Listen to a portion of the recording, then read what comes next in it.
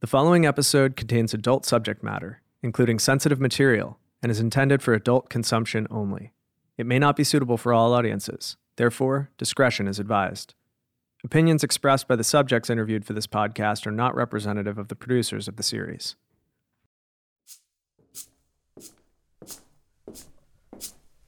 It's the morning of May 28th, 1979, San Antonio, Texas. Federal Judge John Wood leaves his condo to head to court. His nickname was Maximum John. He gets off on giving everybody the maximum sentence, even if it's for some silly shit. I mean, I've gone in front of some judges that are tough and somewhat on the mean side, but he was just in another planet. Judge Wood reaches the parking lot at 8:30 a.m., only to see that his wife's car has a flat. If the marshals had been with him, they certainly wouldn't have been able to get to him the way they did. He leans down to check the tire. When 100 yards away, a shot rings out. U.S. District Judge John Wood lay on the driveway beside his car. He had just been shot dead with a single bullet in the back. This became the largest FBI investigation, the largest manhunt in its history. No one had ever dispensed of a federal judge. At the time of his death, Wood was scheduled to preside at the criminal enterprise trial of Jimmy Chagra. Jimmy was responsible for supplying the United States with about 85% of the marijuana that was smoked between the 70s and 80s.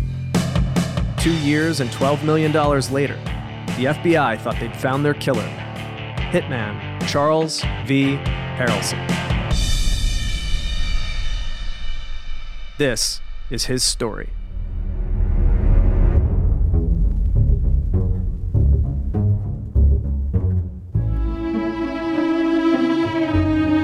Harrelson would kill anybody for $500. But now I'm telling you, Charlie got along with everybody. Everybody seemed to like Charlie. Charles was a serial killer. And he was a card shark. He was a scary guy. I mean, he was a scary guy, for real.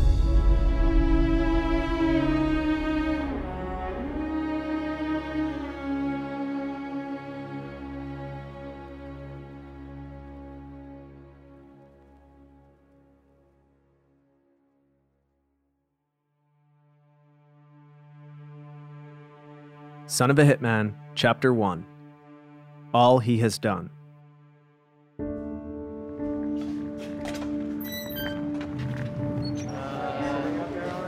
Probably over there.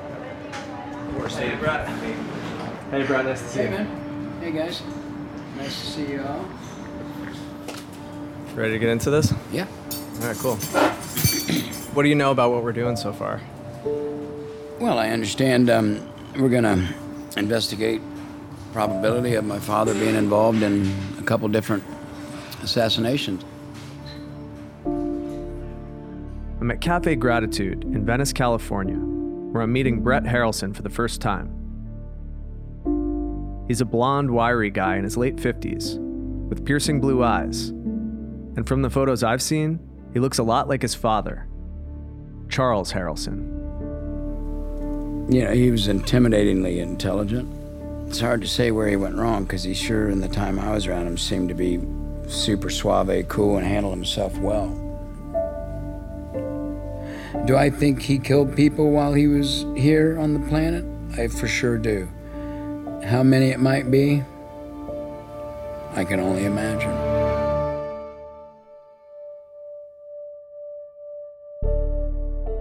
My name's Jason Cavanagh. I'm a journalist and documentary producer.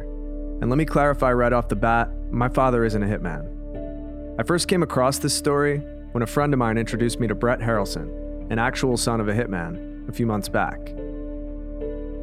At the time, I had never heard of Brett's father, Charles, but I had heard of Brett's older brother, who gave this interview to Barbara Walters in the late 90s.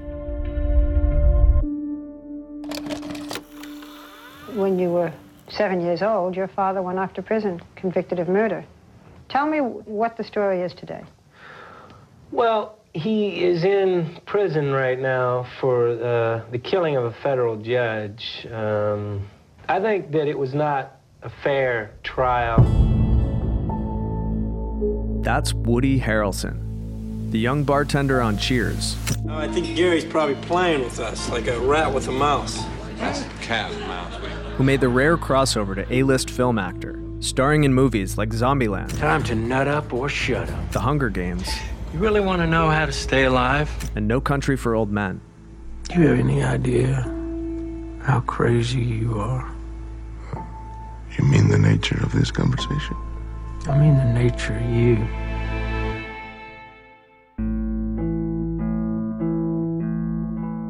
Woody's had a wildly successful career, but I'd never heard him speak about his past. This interview only got stranger from there. I'm not saying my father's a saint, but I think he's innocent of that. You said once that you thought that your father was a CIA operative. Yeah, he was. How do you know? What proof? See, I shouldn't get into this right now. Okay. This is where we're going to get into trouble.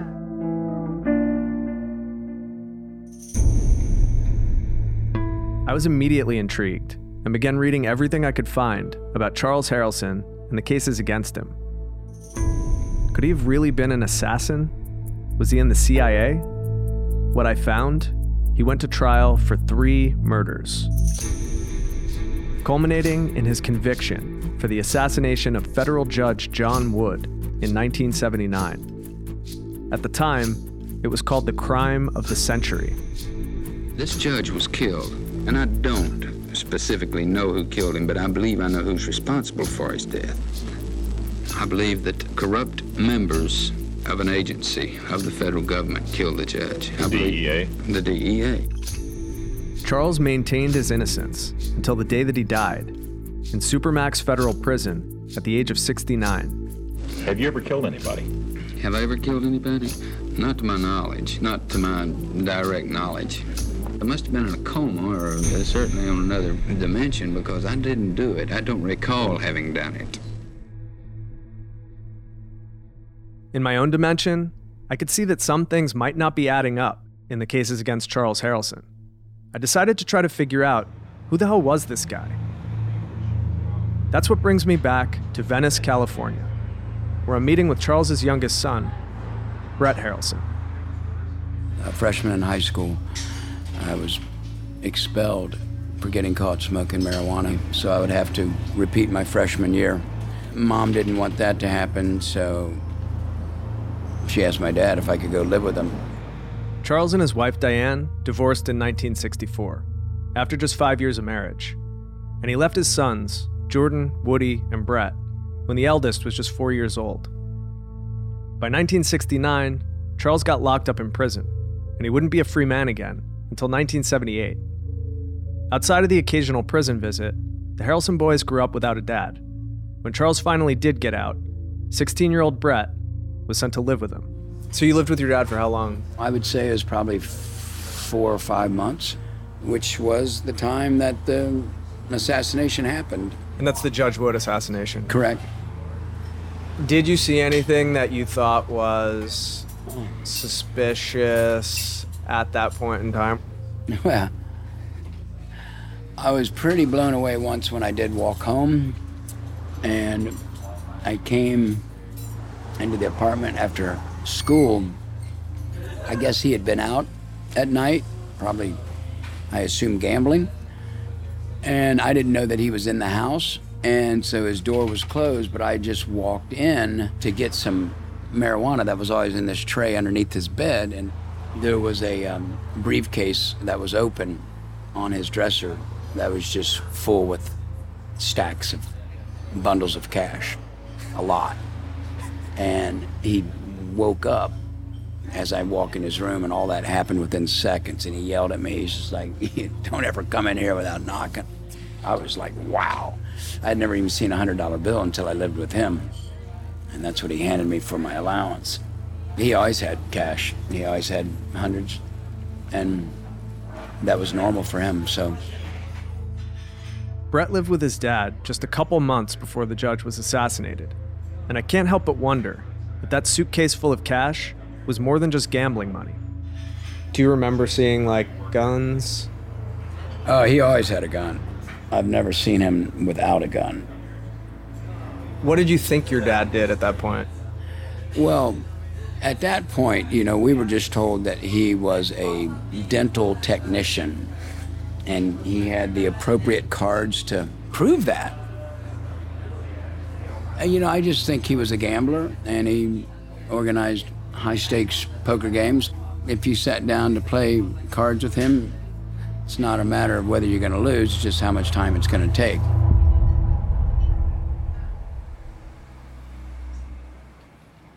Is there disagreement within your family as to whether your dad was guilty or innocent? Have you had discussions about that? Never. My mother and Woody, I can just tell their opinion is they don't want to talk about it because it's a personal, private matter. How about Jordan? Jordan, he wouldn't mind talking about it. He wouldn't care. What about you? I feel that I would love to expose just the magnitude of how corrupt this trial was and how my father didn't receive a fair trial, and to say how badly he got fucked over.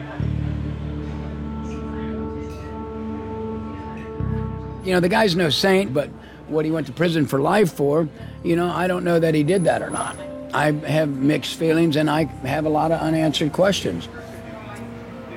To me, I see a lot of myself in him.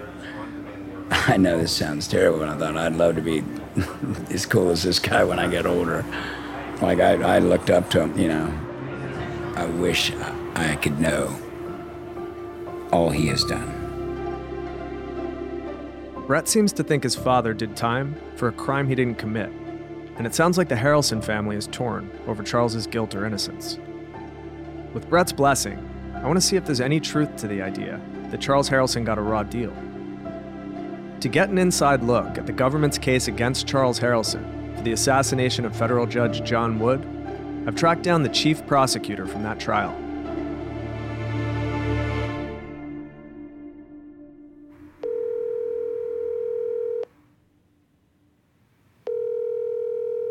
Hey, this is Ray Jahn.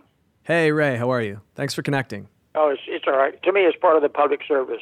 We're trying to get the information about this case out because we're trying to restore the confidence of the public in both the United States Attorney's Office, the Department of Justice, and the FBI.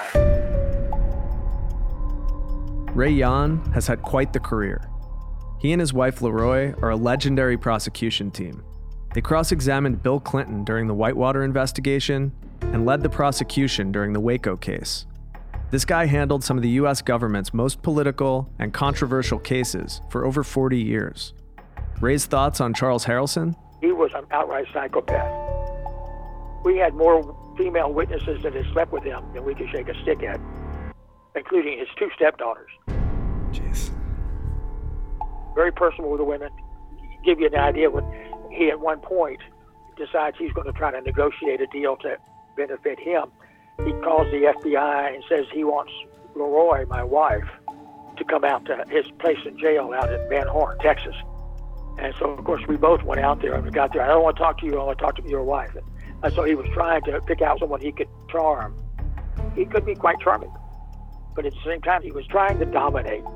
I would say he was 6'3" or 6'4". When he testified, the marshals marked on the floor with some chalk the dimensions of which I should stay out of, because that way then, if he came after me, they could get to him before he reached the chalk lines. One of the people he associated with was a killer from Huntsville named Pete K, K-A-Y. Pete had been indicted for 3 different deaths. I was talking to him during the pre-trial. I said, Pete, aren't you afraid of Harrelson? And he said, no, I'm really not. I said, why is that? I said, what's the difference between you and him? He said, well, I'm a hot-blooded killer and Harrelson's a cold-blooded killer. That's the difference between the two of us.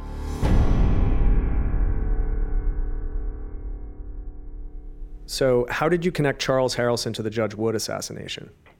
Harrelson was a subject of the investigation quite early, mainly because one of his colleagues had called the FBI the day of the shooting, saying that Harrelson said he did a deal out in the West and is going to get a lot of money. And so they assumed that deal he was talking about was the Wood case. The FBI spent 2 years and over $12 million investigating this case. It's fairly complex, but with Ray's help, We're going to try to break it all down. The government based their case largely upon 3 pieces of evidence: an eyewitness, a murder weapon, and wiretap conversations involving the man who allegedly ordered the hit, drug smuggler Jimmy Chagra. One of the major subjects of the investigation was a man named Jimmy Chagra, dope drug dealer who started off in El Paso with small marijuana quantities. Jimmy Chagra wouldn't be dealing in small quantities for long. He expanded his operation out of Texas and was soon moving hundreds of kilos of weed from Colombia into the U.S. He would send out these very high-speed cigarette boats, load them up, and then bring them back to Florida. And he became extremely popular with the Colombians and was basically the base for their business here in the United States. By the late 1970s, Jimmy Chagra was responsible for 85% of the marijuana in the United States, and the federal government took notice. Rumor had it that Assistant U.S. Attorney James Kerr was actively investigating Chagra for narcotics trafficking. Kerr started investigating him and had been investigating him when he was ambushed. While driving to the San Antonio courthouse one day, a white van pulled in front of James Kerr, stopped short, and shot his car with 19 rounds from an M1 carbine. They tried to kill Kerr. He survived by ducking under the firewall of his car. An assassination attempt on a federal prosecutor is a big deal, but there were questions about who ordered the hit. Many believed it was Jimmy Chagra. Kerr was removed from that investigation, and another attorney was assigned to the case. He indicted Chagra and was going to go to trial. Jimmy Chagra was due to appear before federal Judge John Wood.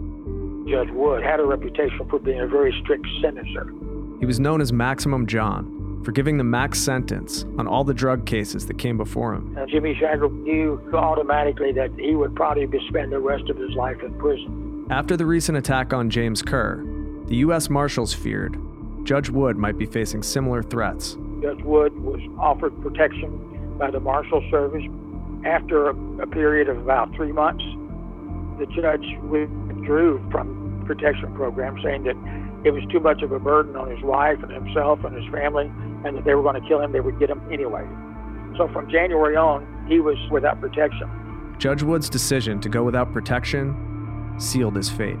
The trial was set for May 29th, 1979. It was going to go regardless, come hell or high water. And then, of course, on the morning of May 29th, 1979, as the judge was heading for court, he was shot and killed immediately in front of his condominium in San Antonio.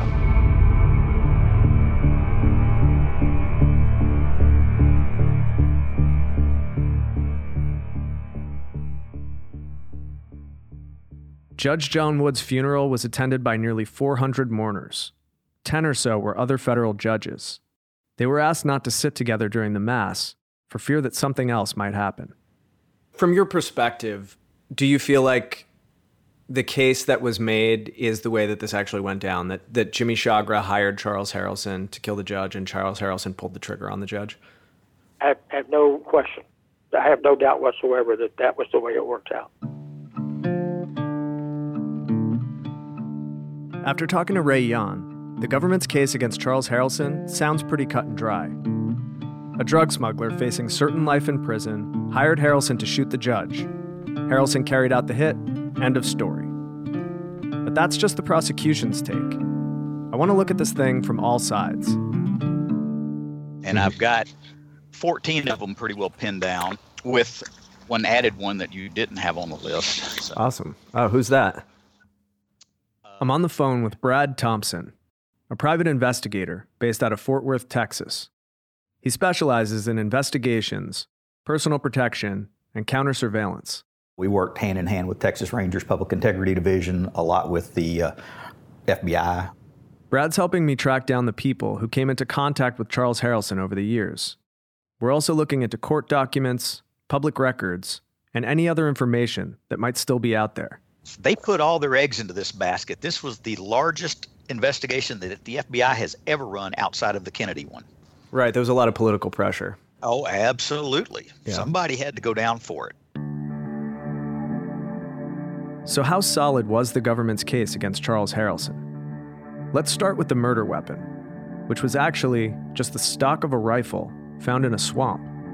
I still question the stock. oh, we found a stock. Just a stock. The stock of a rifle is the wood part at the end of a gun that goes against your shoulder. And the registration on the stock led them back to this weapon purchased by Harrelson's wife? In this case, the stock was thought to be from a rifle purchased by Harrelson's wife, Joanne. The FBI matched her fingerprints and handwriting to the bill of sale from 2 years prior. To make a definitive, oh, this is the same gun bought by his wife, will prove that shit up these days. Anything about the witness? The eyewitness? We've got their eyewitness that places Harrelson in the parking lot around the judge's townhomes on the day of the murder. They had to hypnotize and did a hypnotic interview of their witness, which is, kind of voodoo science to me. The government had an eyewitness pinpoint Charles Harrelson at Judge Wood's apartment complex the morning of the murder. But to help her remember details, the FBI had her put under hypnosis. This would never hold up in court today. In fact, just a month before the Judge Wood trial began, the Supreme Court ruled that hypnotically enhanced testimony was not admissible evidence. So, what else isn't adding up for you? Well, like I said, there's issues with how they obtained the attorney-client conversations. A wiretap, what should be client-attorney privilege, was breached in this case, which should have been a no-no, should have never been admissible. Using wiretap surveillance, the FBI was able to tie Charles Harrelson to a $250,000 payoff made by Jimmy Chagra. I've yet to hear these wiretaps myself. I think that the rules were pretty lax and they moved pretty fast and loose with this because a federal judge had been killed. And I think that other federal judges were willing to give the government a little more leeway than they normally would have because of that.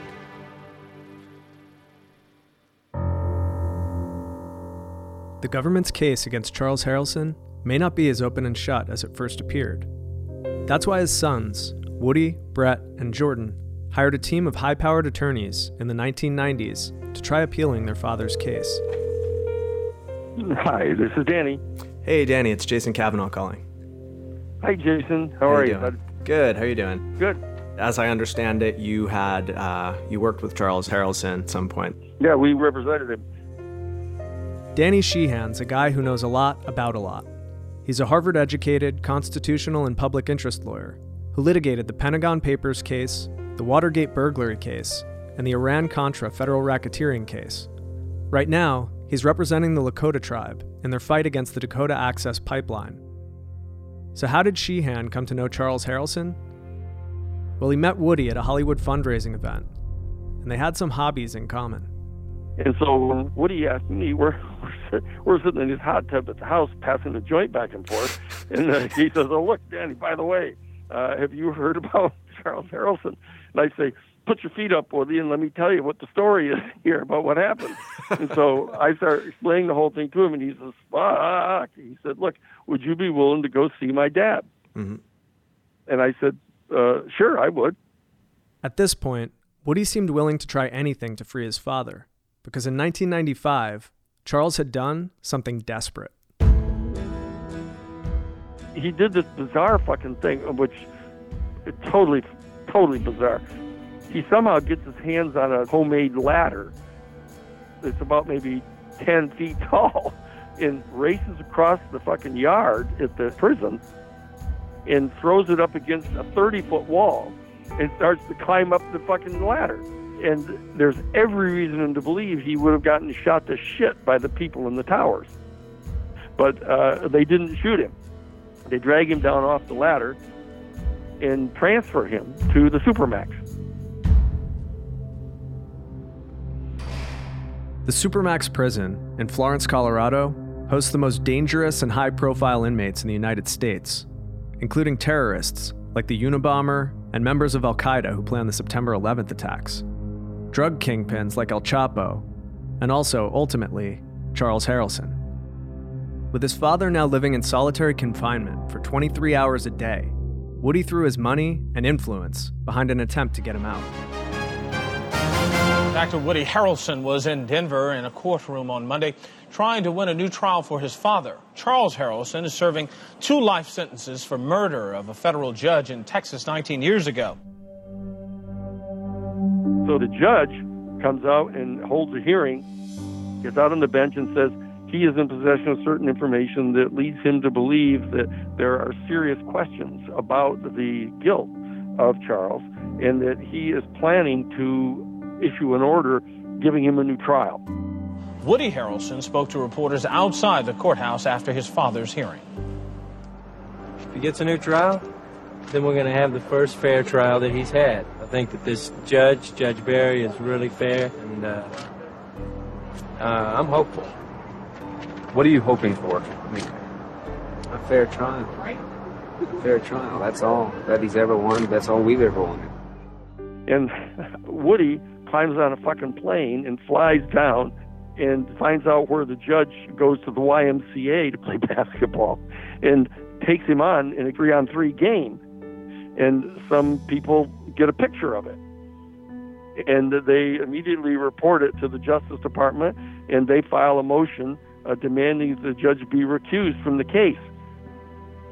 And he gets thrown off the case, and they put another judge on, and he immediately denies the motion.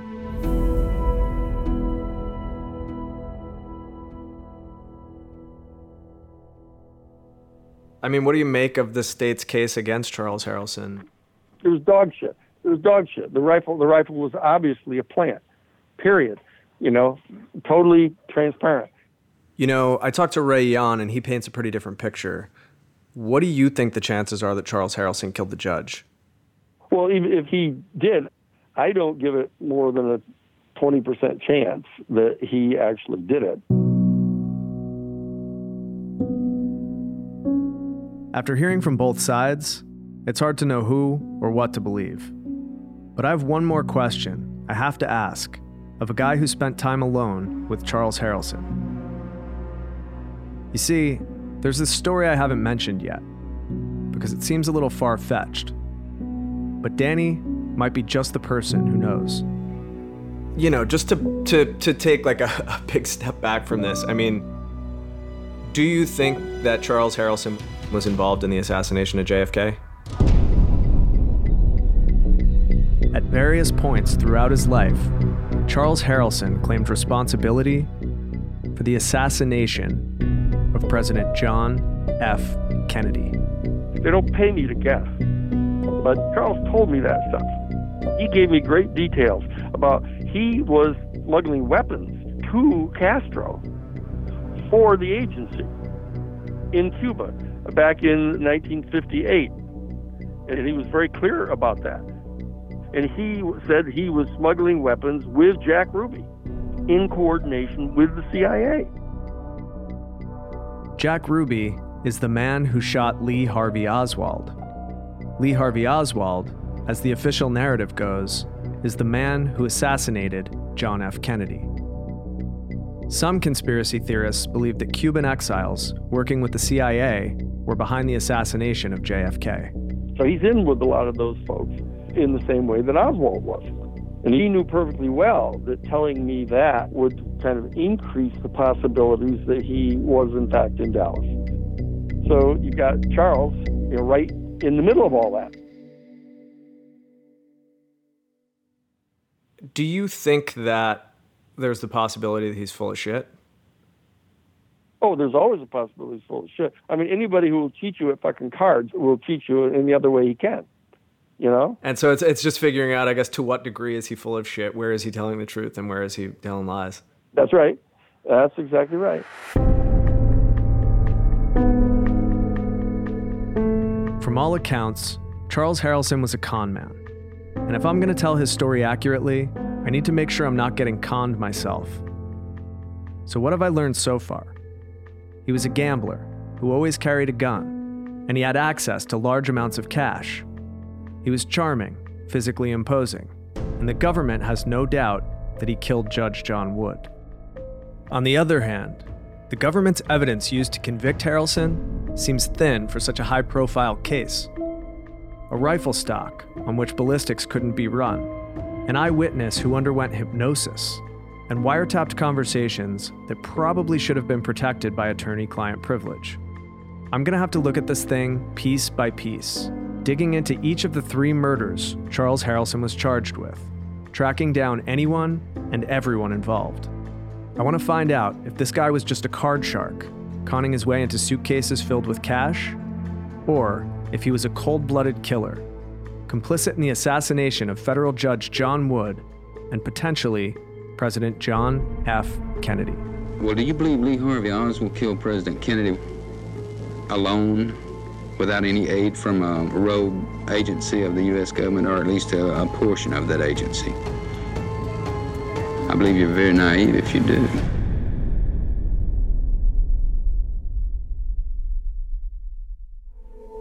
This season on Son of a Hitman. We wouldn't be having this conversation if Harrelson was still alive. I'm headed to the Lone Star State. Looking into this stuff, has enough time passed that I don't have to worry about getting followed? Oh, it's that followed you have to worry about. I'll talk to the smugglers. Do you have a passport? I do have a passport. Bring it with you. I'll take you into Juarez. It's a bustling little city, but once the sun goes down, things change. The victims' families. We're going to the police, and you're going to tell them who killed my son, and you're going to tell them where my son's body is. And the eyewitnesses. I mean, you cannot make this shit up. To set the record straight. It's the craziest fucking story. It's Blow meets Casino meets Scarface. And get to the truth. There could have been any number of dead people on the curb and no witnesses. Behind the legend. I know you're good at what you do. Do not go over there. Try to talk to him. Just don't do that. Who knows what would happen?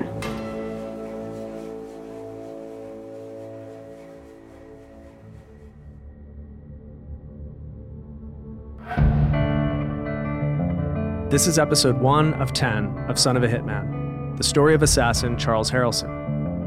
Future episodes will be released every Tuesday, exclusively on Spotify. Son of a Hitman is a Spotify original production, produced in partnership with Tradecraft Media and in association with High Five Content. The series is written and executive produced by me, Jason Cavanagh. Our producer and editor is Alex Vespestead, and our associate producer is Deborah Correa. Editorial review by Natalie Robomed. Original music and theme song by Henry Benoit. Our post supervisor is Blake Hill. Our mixer is Tom Boykin. From Spotify Studios, executive producers are Liz Gately and Erica Clark, and senior producer is Christina Choi. From Tradecraft Media, executive producers are Ash Saroya and Scott Bernstein. From High Five Content, executive producer is Andrew Jacobs. And many thanks to executive producer Brett Harrelson. Special thanks to Natalie Tulla, Robin Hopkins, Jifa Yador, Denise Hawley, and Gina Delvac. Thanks to Tegan Broadwater and Brad Thompson from Tactical Systems Network. Charles Harrelson archival clips courtesy of Fox 4 News Dallas, Texas. Continue the journey of Son of a Hitman with us for free on Spotify, where you can enjoy both music and podcasts in one place. Thanks for listening.